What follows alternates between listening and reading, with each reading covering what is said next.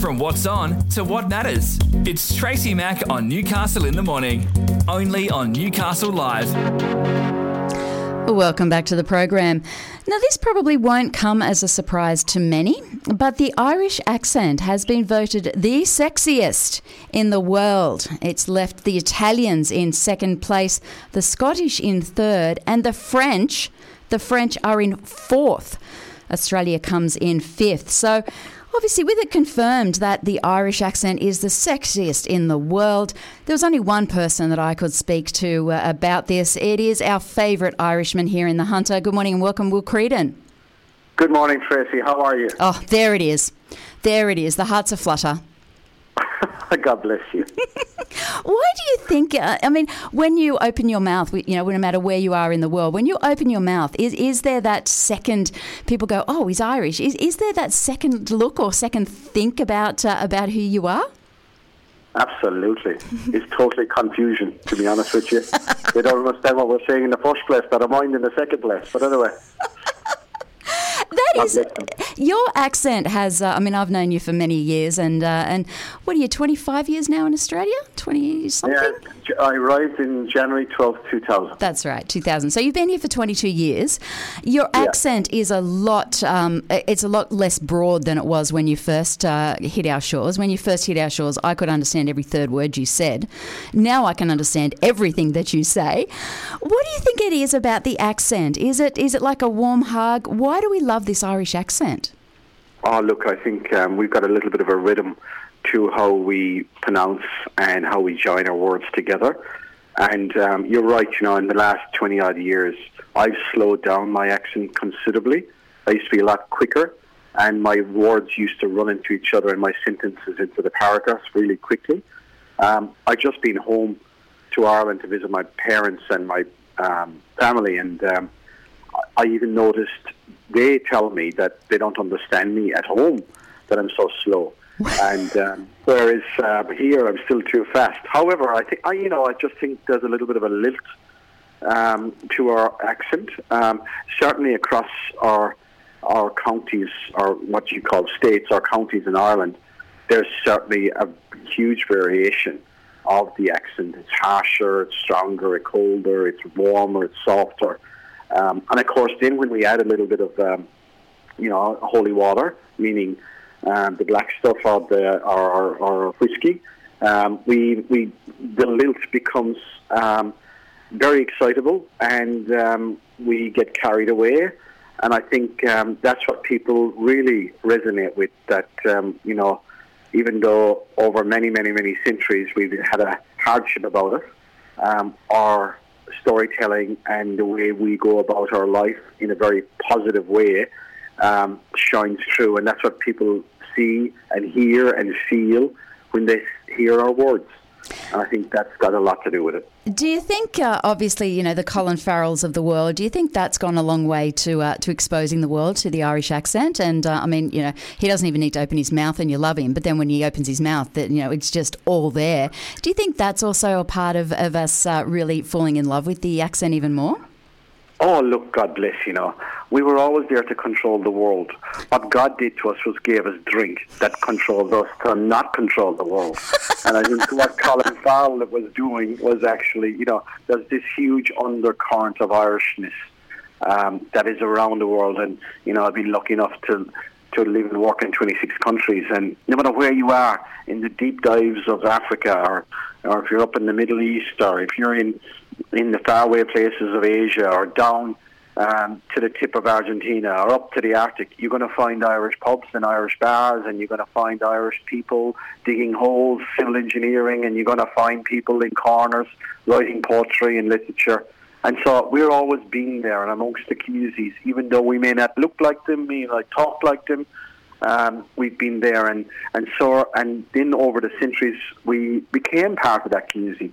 And so when people like Colin Farrell and Liam Neeson and others come along, there's a natural fondness to them, and it resurrects those feelings and that history and that heritage, and of course that's all then shared with a small tipple, and our mind runs beyond us, And I think that's what we're looking for. That's what really the charm is. That's what we love about it. Now, obviously, you were back there a few weeks ago. Can you hear the accent now when you go back? You know, having spent so long here in Australia, can you hear the accent, or do you just tune back out? Is it like, no, I'm home, I can't hear the accent? Oh no, I do. I actually, every time I go back now, and it's been disappointing. It's the bloody pandemic in the middle of it all slowed us all down, but I used to go back nearly every year, and the little time that I was apart gave me the gift to really deeply considering and taking my time listening to people at home. And what I have a greater appreciation now. I have a great appreciation of what we call the sarcasm, the drollness, meaning the how they join the words together to present a description that makes you stop and go, "You bloody idiot," meaning me rather than them. Than them. They do it in such a nice way that I have a newfound love of the accent, but more importantly, how the people present the words in such a way that makes everything in life sort of disappear. And that's what I kind of miss. And I miss the wit. Like, they are so fast. Oh my God. The sarcasm through the wit that comes out would knock you into next week every time they open their mouth or look at you as if to say, "You bloody idiot, what are you thinking?" And I suppose, and as I mentioned earlier on, as you travel the different parts of Ireland, if you go to the west coast or down the south coast, down to Cork and Kerry, they're a totally different way of how they present their words to you, and in the rhythm and the speed of how they talk, and that adds another complexity in a beautiful way to how they're describing you, or taking, pardon the expression, I'll ask for forgiveness rather than permission, taking the piss out of you. And I think, as people around the world, we can they look at the Irish and getting away with things more easily than themselves or other nationalities because of our sort of rogueness and droll way of presenting things and our kind of idiotic way of how we take the piss out of ourselves and are comfortable with it. And then we can get away with taking the piss out of somebody else. Yeah, absolutely. If you take the piss out of yourself, then you can do anything, can't you? Absolutely. Well, what was it like going back? How is Ireland coping? It's been a tough last few years, obviously, for tourism. How's it going? How's the country? Is it starting to find its way back? Oh, look, like every country, it's been very hard. Australia took a view of not letting us, no matter who you are, out of Australia. Ireland, to a lesser extent, took that role. However, there was cases much greater than Australia in the first year and a half to 2 years. They're about the same now. Here in New South Wales, 5,000-6,000 a day. They're roughly the same there a day. Thankfully, the Australian health system held up better than the Irish did. We had, unfortunately, lost more people than Australia. However, they're getting on with it. Thank God my family, my parents, we on a farm, went from dairy farmers, and we've got land, and so Mum and Dad were able to, like a lot of Ireland, were able to venture into the land and, at least from the mental and emotional health, cope better. Now, as you go back, the country is firing. It's extraordinary growth in revenue, unbelievable amount of businesses opening up there, or re-establishing or adding on from all over the world into different parts of Ireland. They have the same problems as we have: no people, no access to labour. That's a common thread right across the first and second world at the moment. And they too, unfortunately, what's happening now, God bless our friends in the Ukraine, but what's happening in Europe is having huge effect on supply chains, energy, and the feeling that the economy through Europe and in the US is going to falter dramatically towards September, October, November. So there's great energy, positive energy right now, matched with a uncertainty of the end of this calendar year and how things economically will be. But you know what? Thank God, the beer is still flowing, the crack is still happening, they're still dancing, there's still lies being told. There's lots and they're still hugging each other. So that's the most important thing. Absolutely. Now, speaking of the economy, it was great news. I saw that Alogio put towards the Australian Stock Exchange. You announced on Monday that you've upgraded your revenue guidance for the 2022 financial year. That's a great show of confidence in where the tourism sector is sitting here in the Hunter and beyond. Yeah, thank you, Tracy. Look, we formed the Loggia, which is the Italian for accommodation, on the 21st of December 2015, and here in Newcastle in the Hunter. And from our humble and still humble roots, we're now the largest holiday home management company in Australia. We're the first holiday home company in Australia to list on the Australian Stock Exchange, and we believe in what we are doing. We believe in Newcastle. We believe in the Hunter. We believe in Australia, that it's only at its beginning in relation to travel, in relation to tourism, in relation to its narrative, both domestically and internationally. And thankfully, when we listed on the Stock Exchange on the 29th of November, we shared the front page with Omicron at the rise in Australia, just like Alogio did.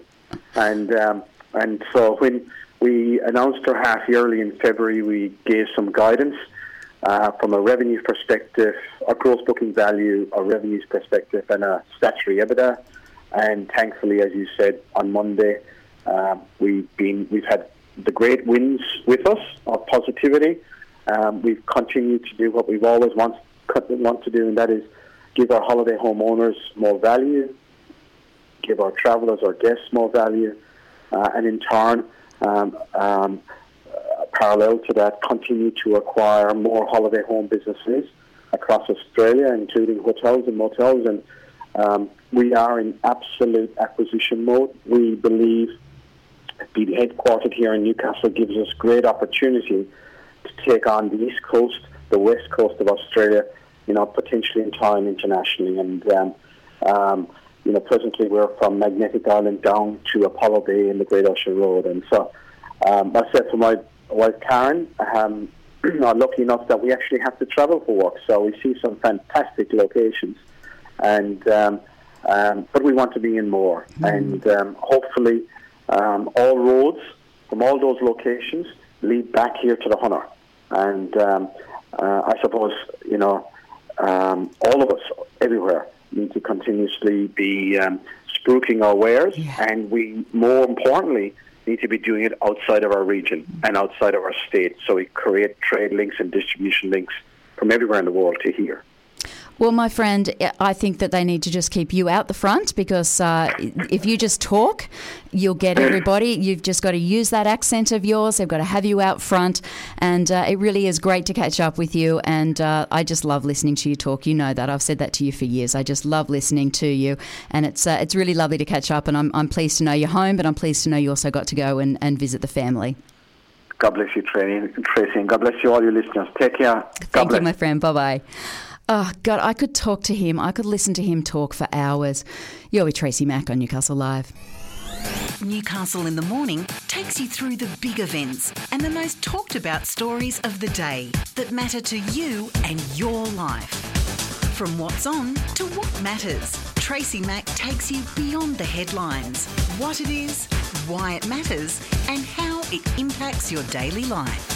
Tracy Mack brings you Newcastle in the Morning, weekdays from 9 on Newcastle Live.